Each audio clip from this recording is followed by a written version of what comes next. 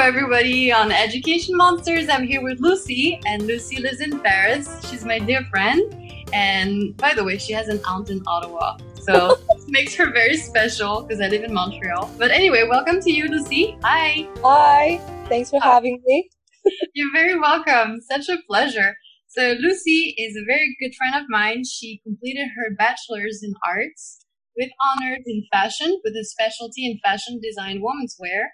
And she works currently in the fashion industry in Paris. So, Yeah. Lucy, could you please introduce yourself to listeners? So I am a new arrival in Paris, I suppose, and trying to settle in here. Do you feel like Emily in Paris? I wish I was Emily in Paris. It's quite funny that she came from Chicago and landed in Paris doing fashion, which is close to my experience in a way, since I hail from Chicago as well. But not my life here is not nearly as glamorous, unfortunately. Oh yeah, can you walk in high heels on cobblestones? Yeah, that's the art I've mastered here. But I make it work. Yeah, that's what happens. Like, you have to make it work. Exactly. To look good. Beauty is pain, one would say. Awesome to hear. So, how about you let us know about your background? So I was born in the Netherlands and grew up in China, then spent a year in Chicago studying fine arts, but then realized that's not really my thing. So I then went to London to pursue fashion and ended up in Paris. And so that's a lot of traveling. So, did you do all of this by yourself or were you with the family? Well, my parents are still both in China, and my fashion dream was to go to New York and study fashion there because I think I watched too much Sex in the City when I was young. So, like the New York dream, want to be a New Yorker and go fabric shopping in Moods, like they would do on Project Runway. So that was what I wanted. But unfortunately, I wasn't accepted to Parsons. In hindsight, it's a great thing, but back then I was so heartbroken. So I decided to go to Chicago instead, and I thought, wow, Chicago, New York, how different can it be? Right, same country, right? Exactly. Two big cities in the same country can be that different. But, well, it was different in the end. Yeah, I enjoyed my time there, but I decided it's not a permanent place for me. Yeah, what did you specifically not like? Was it the culture shock? Was it the winters? What made you turn off from Chicago? Actually, I've moved there before I ever visited. So I sort of just bit the bullet and went, and yeah, just wanted to see how it would be without knowing. I had no preparations beforehand. So once I got there, it was I realized it's quite a difference from what I had envisioned, and that was already, it was like a fantasy in my head that didn't turn out. In the end, I think the people there are not as multicultural as I thought. So there were making friends in the beginning was more difficult, and the mentality was also different. It's not as international, and sometimes the conversation couldn't go in certain directions or couldn't go as deep, and I found that difficult and making a real connection. As a comparison, because before Chicago you were in China and the Netherlands, did you compare then Chicago to those places specifically? Yeah, for sure I did. I went to international school in Beijing, and a lot of people there are expats who moved around a lot, and quite a lot of Americans. So I thought, that was how it was going to be. But of course, these people have traveled so much and hail from all different cultures. So it wasn't a representation of America in general. So I didn't make a comparison to that. That's what I expected, but it wasn't the same. So when you mentioned Americans in Beijing, were they mostly white? No, they were, Asian Americans, mostly, I would say. Okay, interesting. Yeah. Where did your parents' decision come from to put you in that international school? Did they have bigger plans for you, big projects of you being this big international person? I think in the beginning they put me purposely in the Chinese boarding school because they wanted me to learn Chinese first and foremost. And then after that, I think I didn't fit in with the education system, the rigid education system of China. And in a way, I suppose they wanted me to learn English and also have a choice because Chinese education system is quite rigid and strict, and there's kind of one path down. There's two good universities I need to go to. It's very narrow. And also after I decided to pursue arts, I think they realized it might be a good idea to expand the horizon, have more options, speak English, and if I want to leave the country and go somewhere else, I could. So they kind of wanted to give a different, how would I say, a different dimension to my education, so I have more choices. And back then, did you know specifically about fashion, or were you just stuck generally in art? I think I was quite a typical Chinese girl who in the beginning wanted to go to Ivy League school. I wanted to go to, like get good grades, go to Harvard or something, like that. And I think I took elective in the arts and I enjoyed it a lot. And after exploring some more, I didn't really prefer fashion until much later when I was in Chicago, when I decided that's the specific design pathway I wanted to go down. Because fine arts is very conceptual, and well, we would say you need the gift of the gab, like be able to talk, be able to elaborate a lot on the arts, like on your art pieces, which wasn't exactly me. I also preferred for my projects or artworks to have practical application in a way, not just for someone to admire, but actually be able to be integrated in a person's life. It seems like China also has a big art scene, but it could be a different sort of art, like Oriental versus Occidental. So is there a preference early on that led you to pursue one over the other? I think the Chinese art scene is growing very fast. It's expanding a lot, and there's a lot of contemporary Chinese artists. Well, one of the most famous is Ai Weiwei. His art is could be quite political and quite extreme, which I think is interesting, but it's performance art. For me, I think although it's growing very fast, it's not as rich is not the word, but the different pathways and people's perception to art is not quite the same as here, where one could almost be more open and more accepting or more appreciative of certain types of art, which is why Ai Weiwei fared very well in Western countries rather than in China. He got imprisoned for speaking out against the Chinese government and such. So there's a limitation in a way to what you can express in China, whereas here there's more freedom and there's also more resources to help young artists. Yeah, do you feel like this censor is a big limit to creativity in general? Or do you think that some people can adapt to that and turn this into a strength? I think both. I think people now in China are thinking outside the box, like coming up with ways that can overcome the censorship. But when you're in a political environment such as China, sometimes it can be scary to go against the government or do things that's too political or too expressive. Yeah.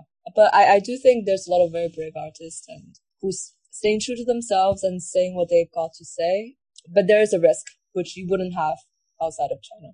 And it seems like it's not only just in the arts, but also in other areas such as science or even biomedical engineering, where you have a rush of students like going into more Western countries and maybe less the other way around. So it's not that common for people to be like, oh, I'm just going to go to China to study, unless it's like studying abroad, which is for like a semester or maybe a year, but it's not as common to do the entire like bachelor's or master's into China. Do you think like there's like availability of visas in the States or in Europe versus in China as for students who would like to study there? I think if you have the means in China, it's quite a thing to do to get your kids to leave China to study abroad because there's a lot of amazing universities overseas. Whereas I find on the flip side, the exchange students who come from outside of China tend to stay for a shorter period and perhaps with an intention of returning after. Whereas a lot of the students who decide to pursue their education outside would like to stay outside of the country. And I think that's a kind of a difference I find. Yeah. And what do you think is that? Well, I think people leave China and see a lot of things that perhaps isn't available to them back in the country, and they prefer it outside. Although there's a lot of opportunities, well, especially financial opportunities in China, that awaits foreigners in a way. But I find the ones I've spoken to has the mentality of going to China, make a fortune, and leave. It's rare that someone goes to China with the intention of setting down roots there, I find. I was wondering if it has to do with perceived stigma as well, because when we talk about, like, actually for our generation, we see the US as the American dream, like the land of freedom, and Europe is like, oh, it's romantic. So there's like something that attracts us that was not there in the beginning. That's something, okay, maybe it's also reinforced by the movie culture. But like when we see China, like you're right, it's about money, it's also about industrialization, but we also have this toughness on the outside. When we, for example, talk about the one child policy, like it's something that would sort of remove one's right in the US that would not be really acceptable.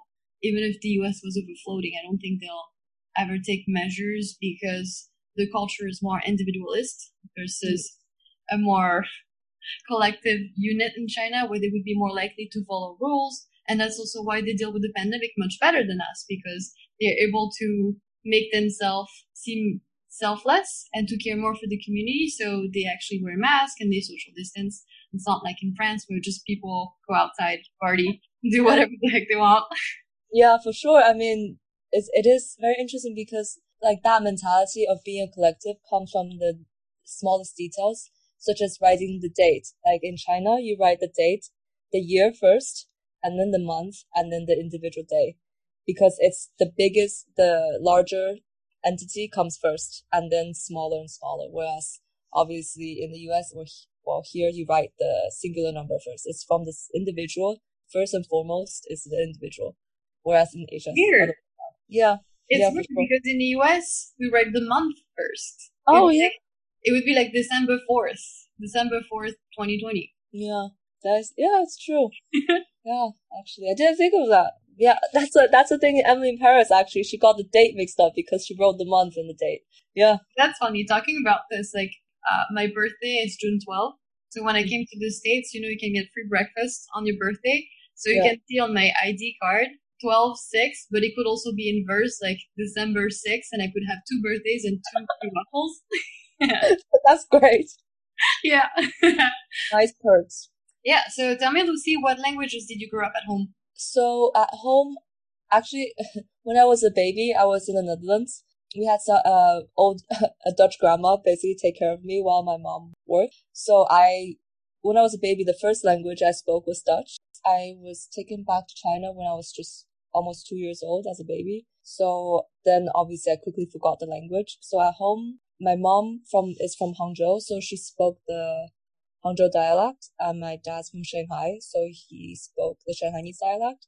But mostly when we're a family, we would speak Mandarin. However, if they want to discuss something they don't want me to understand, they would speak in a dialect they think I don't understand. But obviously towards the end, I caught on.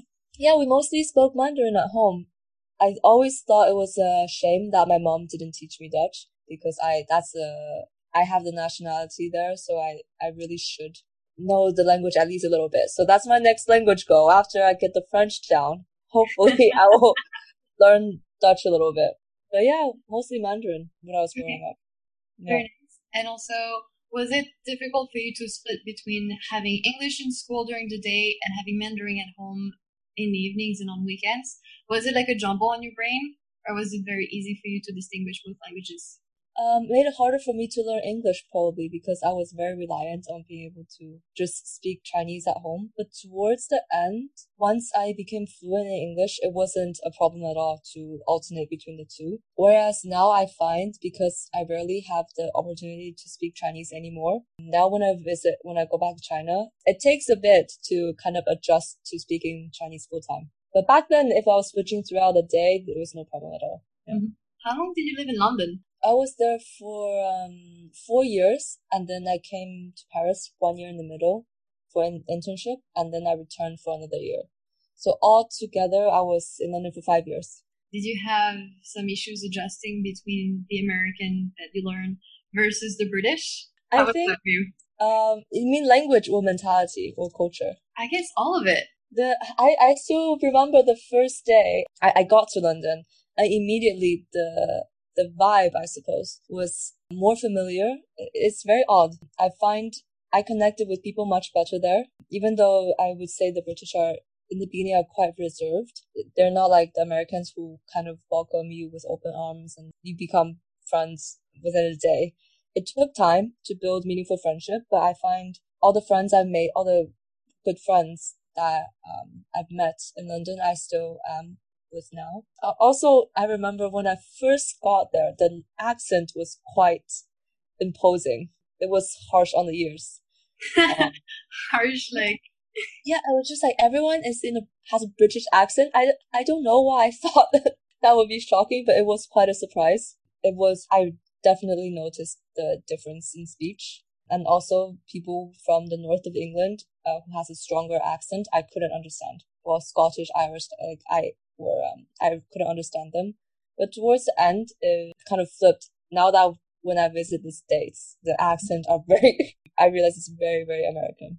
Did you feel like an outsider in Europe when you first came because you could not integrate as well or not have the same background as everybody else? Surprisingly, no. I felt quite right. I fitted quite easily, I would say, because I find that all the people, maybe it's a art community where the creatives are generally to be quite open-minded, but I also find that a lot of people I encountered are very well traveled. There was no stereotypes towards someone who came from China or things like that. When I first got to the US, people asked me how I left the country, and I was surprised by the question. I didn't know what they meant. I said I took a plane here, and they asked me if I was allowed to leave the country without the government's consent. So that was a question I got from there. Someone also asked me if people do kung fu on the streets. Gosh.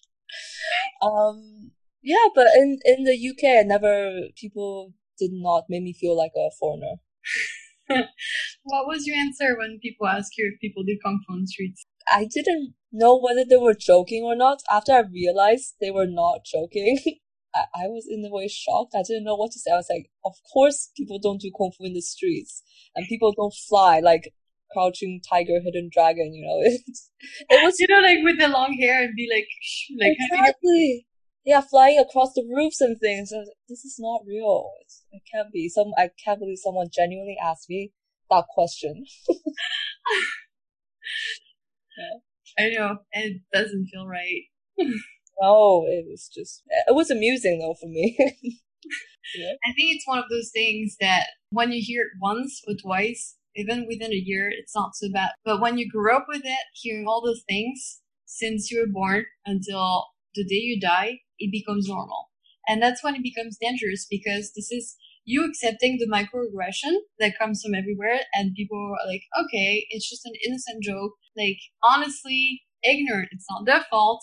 But at some point, like, where do we just step up and be like, you know what? Maybe you shouldn't be asking those things because those are assumptions that you see in the movies. Yeah. But people are unaware and they don't realize certain things could be offensive or they don't realize they're ignorant. And I think it's difficult to sometimes call people out on it because you always want to be agreeable. And, if they didn't have bad intention, in a way, it's harder for you to correct them almost. People need to become more aware.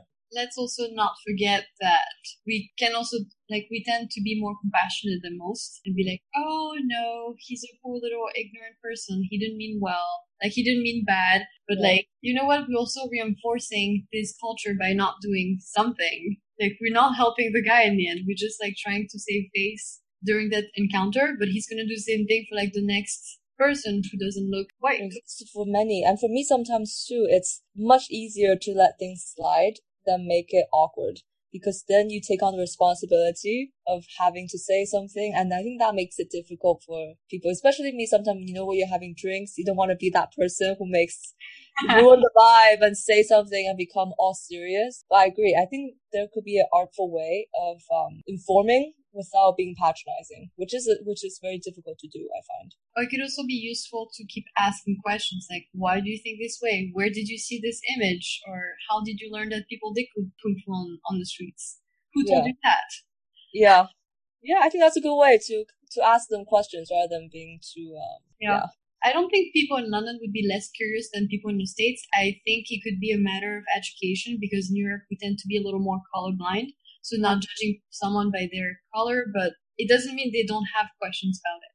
So it could be that they're more subtle, and it could also be that the sense of identity in Europe is different as in the US, which is a very new country, and same in Canada. So when you say, okay, I'm from Canada, people would be like, yeah, everybody. But like, where do you come from? Because this country is so new that they're still building that identity and trying to find out, okay, so it's normal to come from many places. So it's not necessarily a bad intention. It's just the norm that this country was not built like few thousand years, just like France or England, where the identity is much stronger. But perhaps also the British people are much more reserved. Maybe they do have these questions, but they know not to ask certain questions. Whereas in the US, ask whatever, just speak up, like freedom of speech. People will say anything without having a filter, I find. Whereas in Europe, people are much more reserved and they do think before they ask, and they're very aware of political correctness, especially when it comes to race and culture. And was your experience similar in Paris? Did you find this warmth in group of friends and in parties that people do not make you feel like a foreigner? In Paris, it's harder for me to gauge because of the language barrier, I would say. Because everyone I've had close relationships with are Anglophones in a way, or of someone French who speaks very fluent English essentially, because they've lived abroad, because they've been, in a English-speaking country. But Lucy, aren't you taking classes on Italki? I am indeed, and I am making progress. But I find the French, I have an amazing teacher on Italki, and she's helped me so much. Oh yeah? Is she hot? Yeah, super. You wouldn't believe. But actually, it took, because I work with a lot of French people at work, and in a way it's the same as my experience in London. They're slow to warm up, I find. It takes time to get close to them and become friends with them. But once you're friends with them, you can just bury people together. Yeah, I think so. Once you break through that barrier with time and patience and humor and, once you get past there, I think, they are very genuine, very nice people. That's, how would I say? I find they're tougher than British almost in a way. They don't let you in quite so easily. Yeah, and this can be an issue for foreigners, but I'm glad that you're able to persist. And it's not just for foreigners, actually. It's like anyone else, even from France, like breaking into a group that's already formed is pretty difficult, even without the language barrier. So on top of having that challenge, you still like had this determination of staying and making your way and being like the real Parisian and just like eating your baguette and exactly. I mean, I got that tattooed on my hand, so says a lot about my determination. Okay, can you describe it?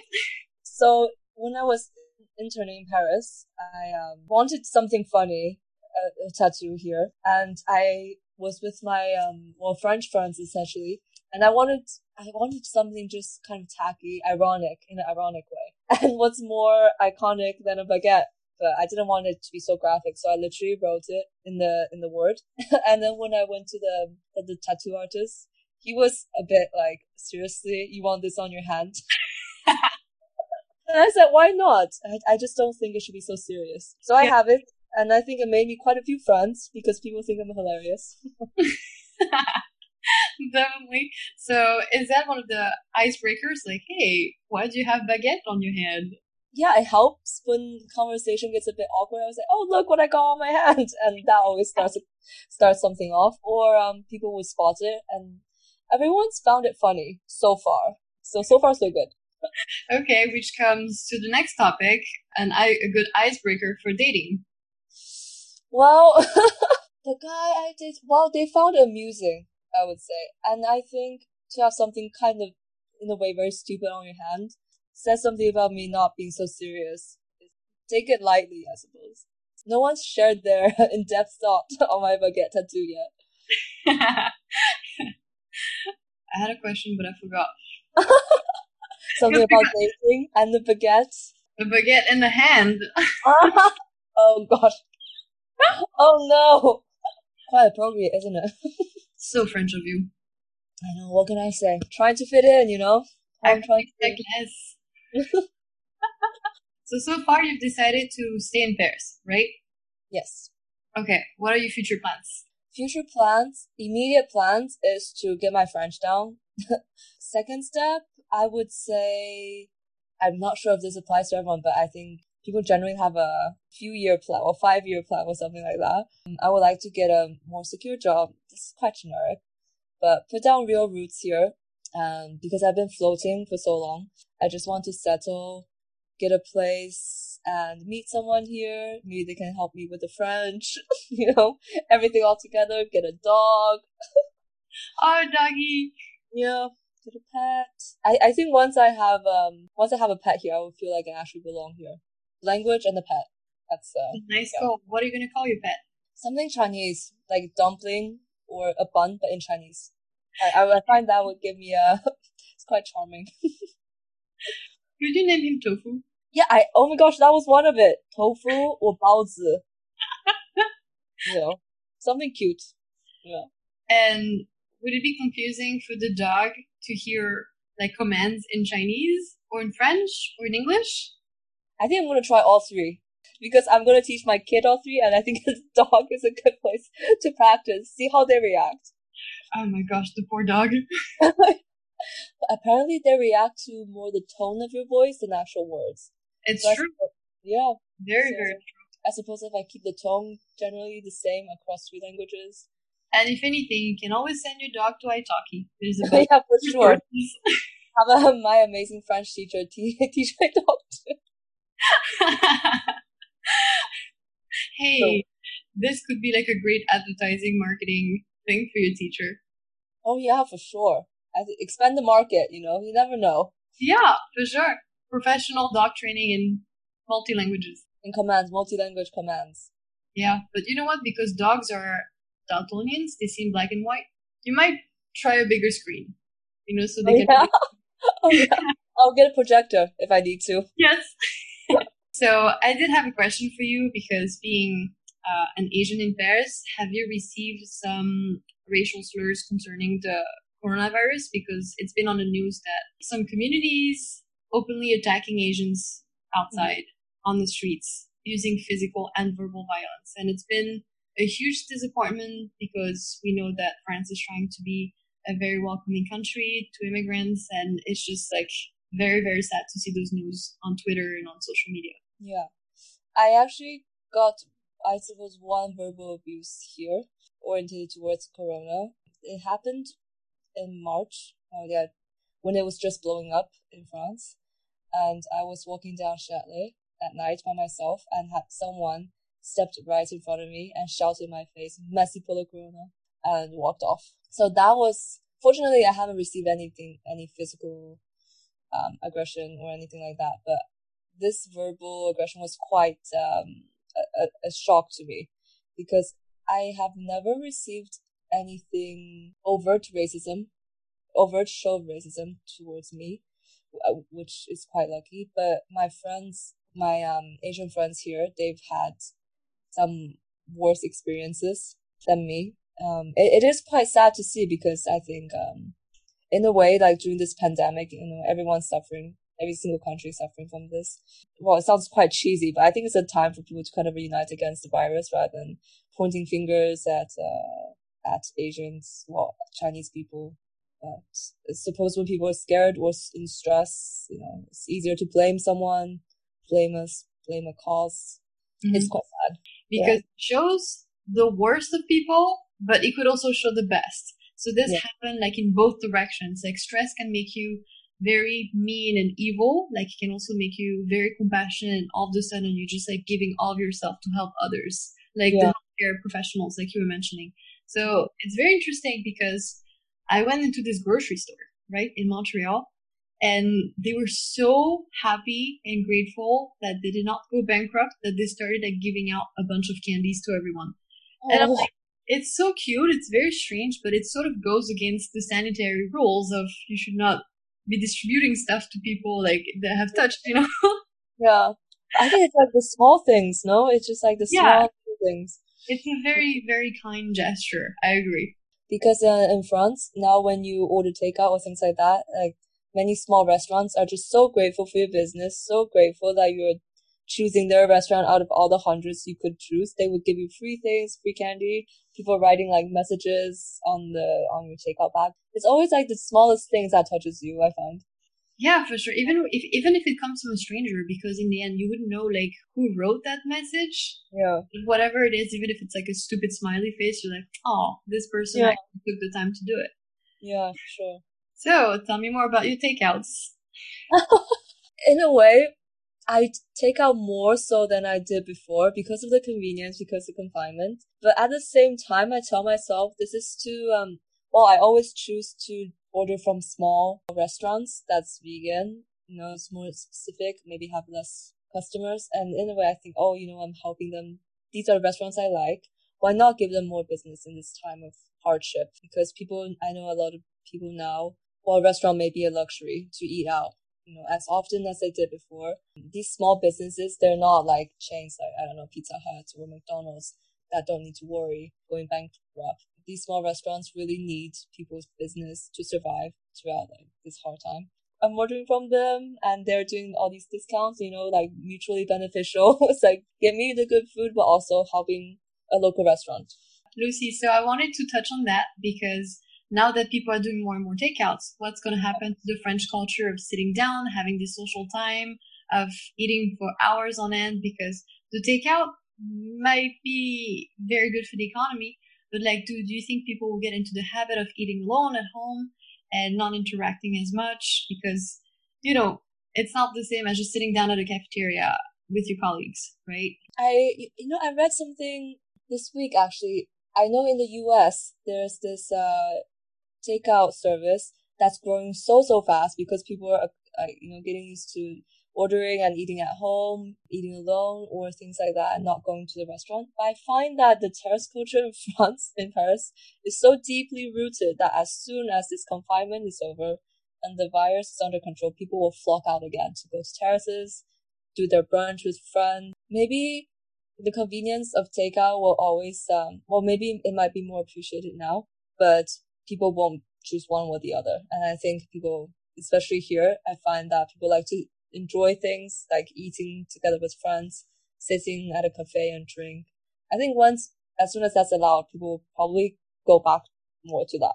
Yeah, that's an amazing point of view. And I think I agree in some sort, like we all have a part to play in consumerism and deciding like whether our money goes into big businesses, big restaurants, or also smaller local restaurants. And it's nice to try to promote that because it also gives a chance for diversity. But also talking about food and talking about lifestyle in general, do you think this confinement has made people fatter or healthier? It was either one way or the other. Once I've gone back to work, I have not noticed, in my immediate surroundings, anyone putting on significant amount of weight, as you see on social media. But it's Paris. Oh yeah, exactly. I'm in fashion in Paris, so no one put on significant amount of weight. But I did, after speaking to a few friends of mine, one of my best friends, he actually was going through 1 bottle of red per night because you would start drinking, I suppose, quite early or late afternoon.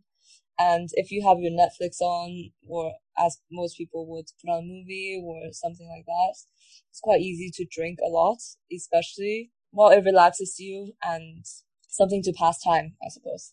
One of my other friends, she stopped smoking during the time because of the fear of COVID.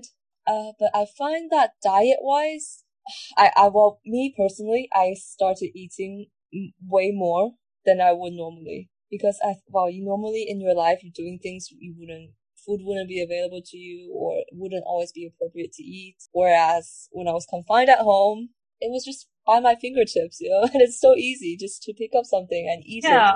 Order stuff and then someone comes at the door and feeds you. Exactly. Well, personally, I put on weight because I wasn't moving. I was just eating.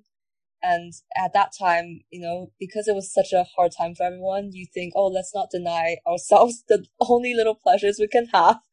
And it's one of those. So you you're already stressed because there's a pandemic raging outside. Yeah, we're trying to survive. Exactly. Just have an extra piece of cake. Why not? You want to talk about the delivery guy who came twice? Oh gosh. Oh my gosh. That was a low point. It was No, because I was trying to save on delivery fee, so I ordered a huge meal. Well, it wouldn't be a meal. I ordered a day's worth of food, thinking it would last me the whole day. And obviously, come around 3 p.m., I was hungry again, and I had finished everything my previous order. So I ordered from the same place another big one, hoping it would last me till tomorrow. And lo and behold, the same guy knocks on my door like 5 hours later and recognizes me and asks me, I have already been here. No, it was a shameful moment. Same driver, same delivery driver. Don't want that to happen again, ever. So now you've learned your lesson, and Exactly. At least from 2 different restaurants if I'm going to do it twice in a day. I am loyal to all my vegan restaurants. That's why. yeah, so talking about vegan lifestyle, so it's been about 6-7 years that you've gotten into it. So can you tell us about how you transitioned from a regular diet to a vegan diet? Yeah, actually, I was quite interested in vegetarianism since I was a teenager. Of course, I was living with my parents, and they were scared that I wasn't gonna grow, wasn't gonna get enough nutrients, so I couldn't be a vegetarian. Did you grow?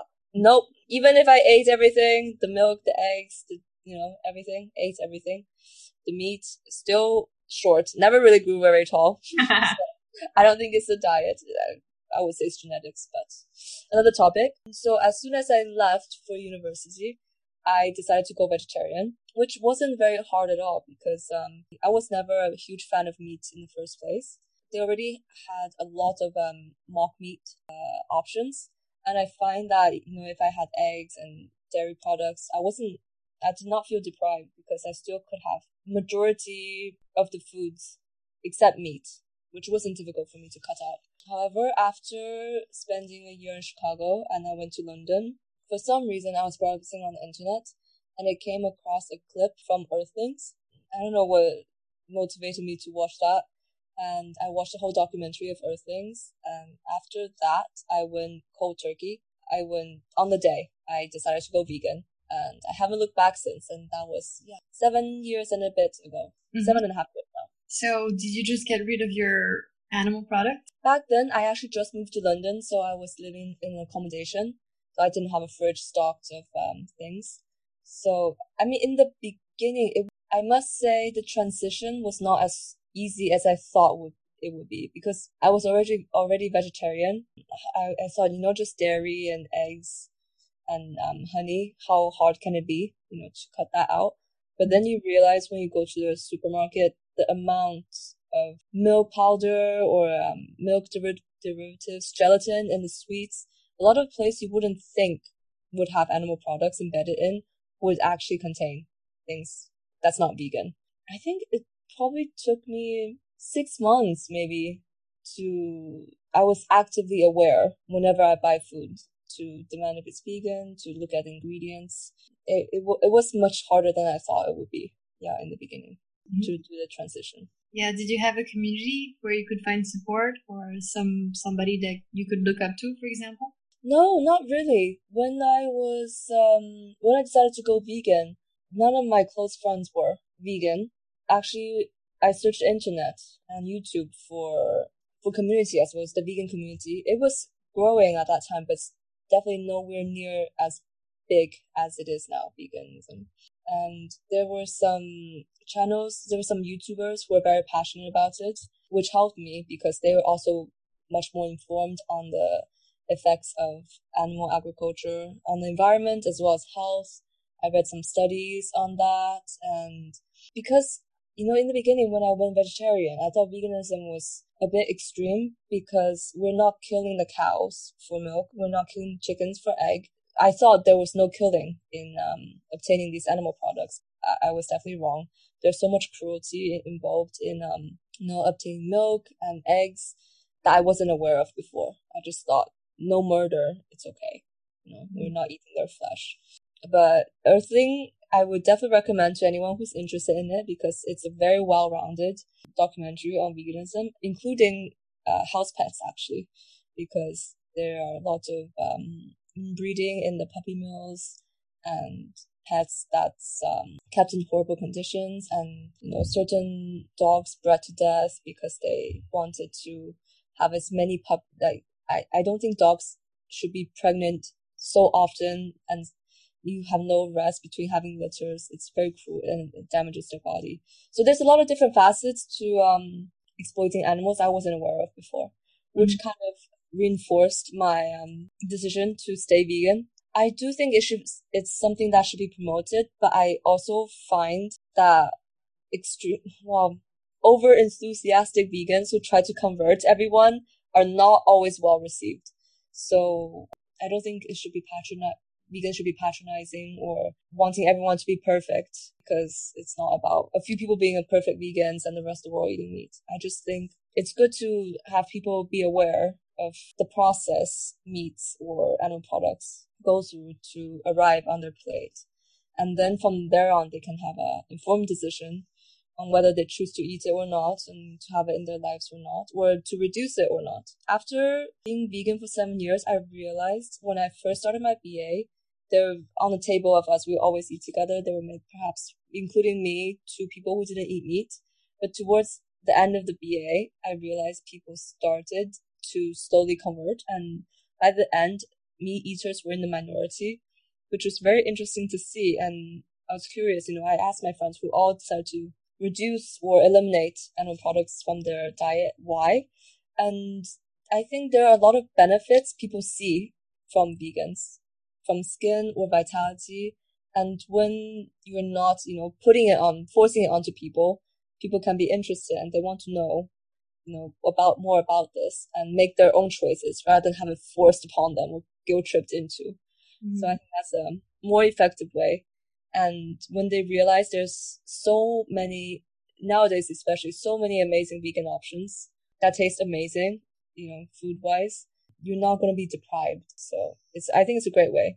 Well, for me, I'm enjoying it very much. Yeah, I read this book called Proteinaholic when I was young, and it also opened up my eyes about animal cruelty, and especially because I worked in labs, I could see that even in the scientific world, it's not always right the way we treat animals and the way we use them as tools to satisfy our curiosity. So there's this big ethical issue as to, is there a reason why we don't learn about slaughterhouses in schools and we just learn about, animals live in farms, like in children's books? And it's definitely not the case when you're looking at big industries, and especially for milks. Like, it just really hurts for the mother cows to just be impregnated so she can give off her calf who's going to be eaten, and we use up her milk.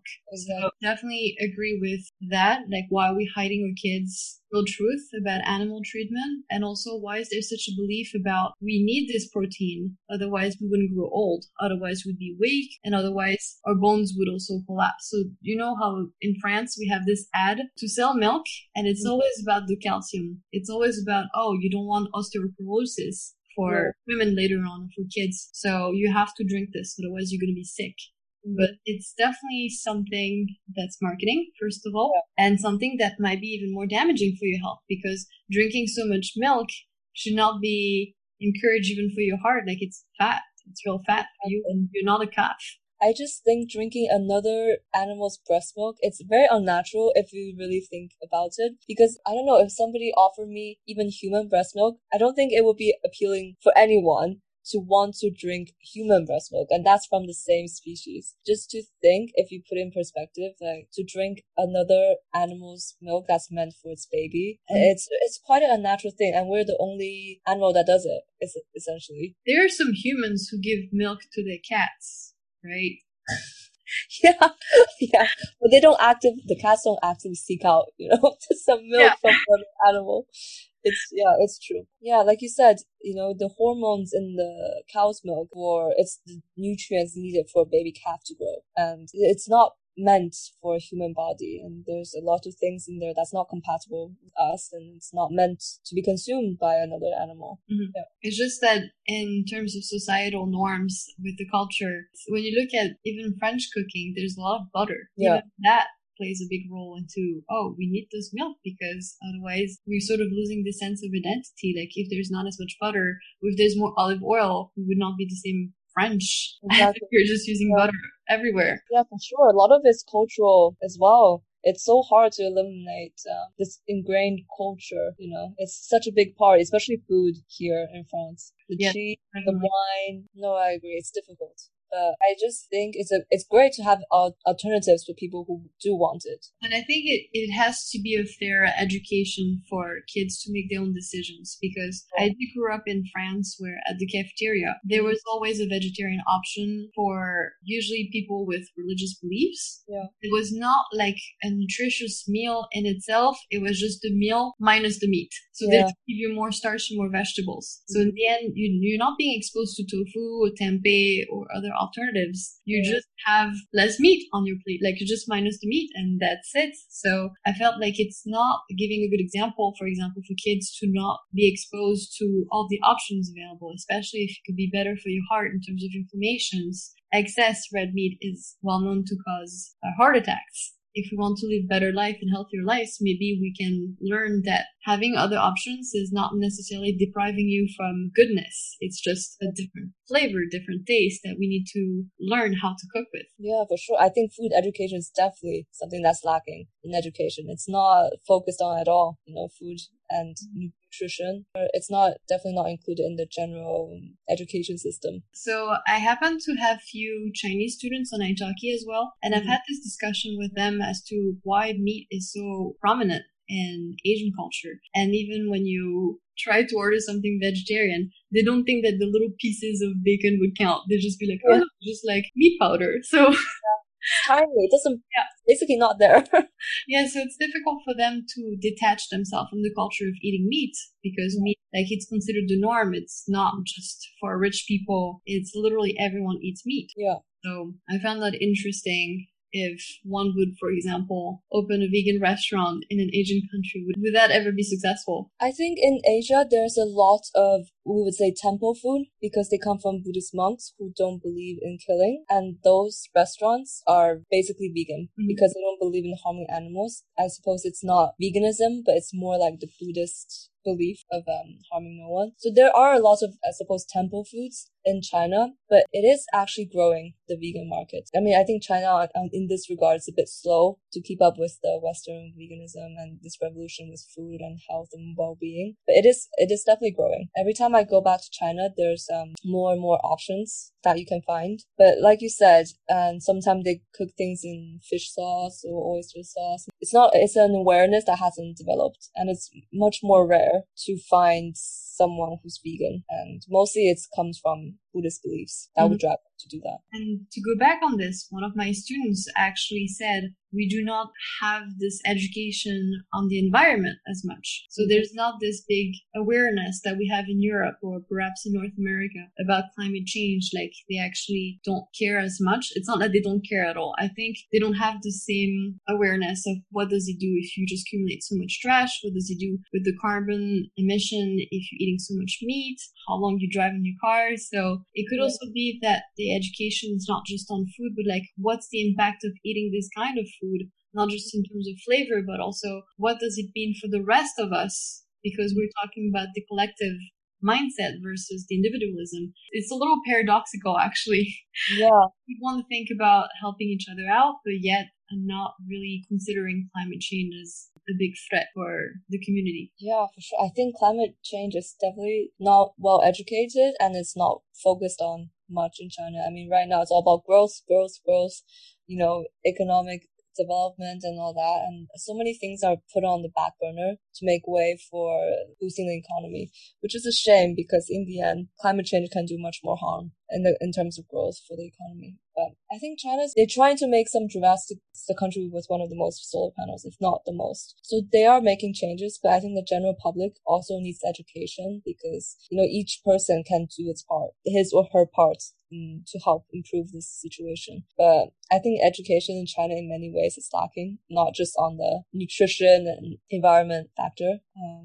It's quite a rigid standard, narrowed down in many ways, the material that's being taught in school. But hopefully it's evolving, and hopefully for the best. I mean, it's also evolving in Europe when I see the different education systems. So now it's slowly changing, and I'm hoping that it could be the same in other countries as well. So as long as you're willing to see progress, and as long as you're considering evolution to be better for the human being and not just like for the profit of money, then it's also a good sign. It's hopeful for the future. Yeah, for sure. Yeah. So thank you so much, Lucy, for being on this podcast. Would you Thank have you for inviting me. Oh, always a pleasure. It's been a while. Would you have a last piece of advice for listeners? Be curious, stay curious, and always don't just believe the first piece of information you come from, I suppose. Go look for answers yourself, and just try to be aware. I don't know, stay informed, stay current. Okay, that sounds good. Thank you so much, and I hope to see you soon. Thank you. Bye. Bye. Thank you so much for listening to this episode of Education Monsters. I hope you liked it.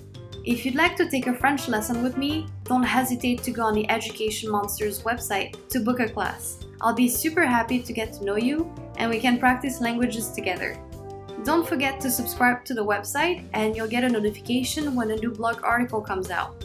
Last but not least, please consider making a donation to my Patreon account.